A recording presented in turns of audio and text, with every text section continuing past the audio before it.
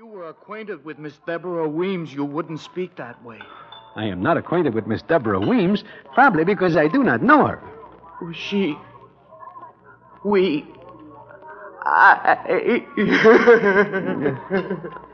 With that, the little guy goes back to crying, and it touches my heart, because I am convinced he is leveling with the tears.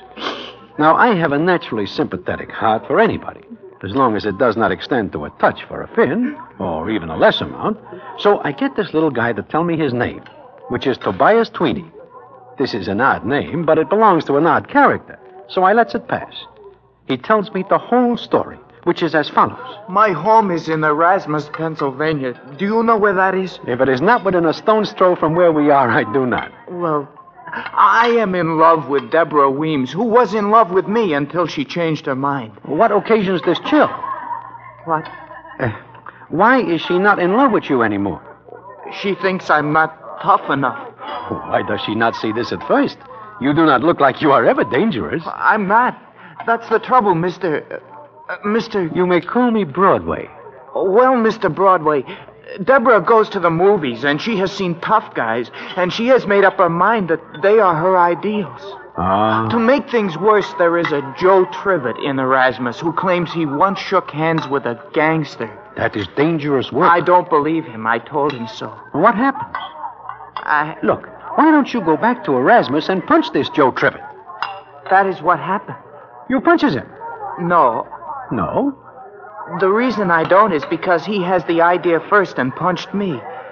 That is when Deborah called off our wedding. She called me a rabbit.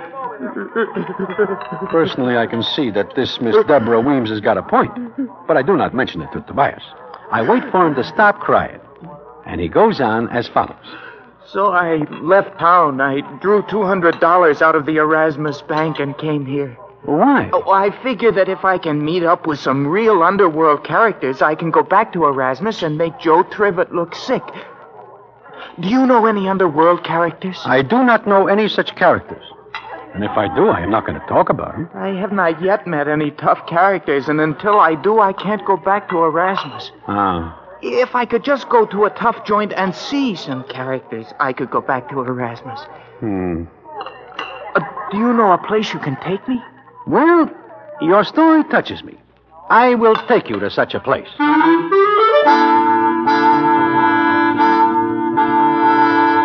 Well, it is maybe a couple of minutes later that Tobias Tweeny and I are in a taxi cab going up Broadway.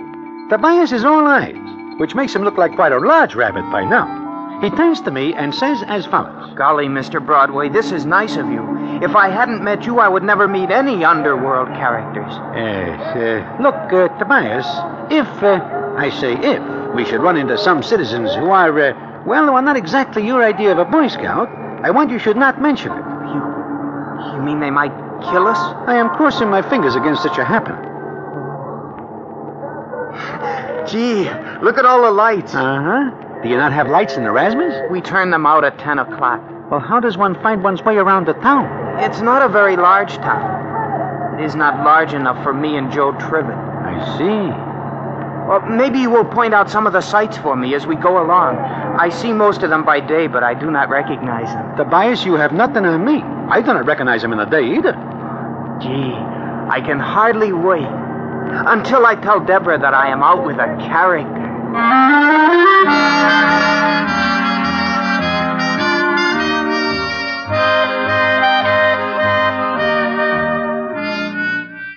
So I take Tobias Tweeny to Good Time Charlie's place, which is not a joint, but I figure Tobias will not know the difference.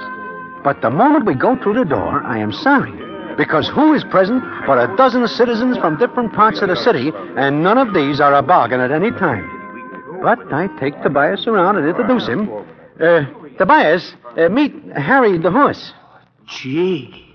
You ain't growed much, have you? and this is Angie the ox. Where did you get this, Broadway? Angie the ox? You don't like the name, Tobias? Oh, it's wonderful. And this is little Mitzi. Hiya, Tobias.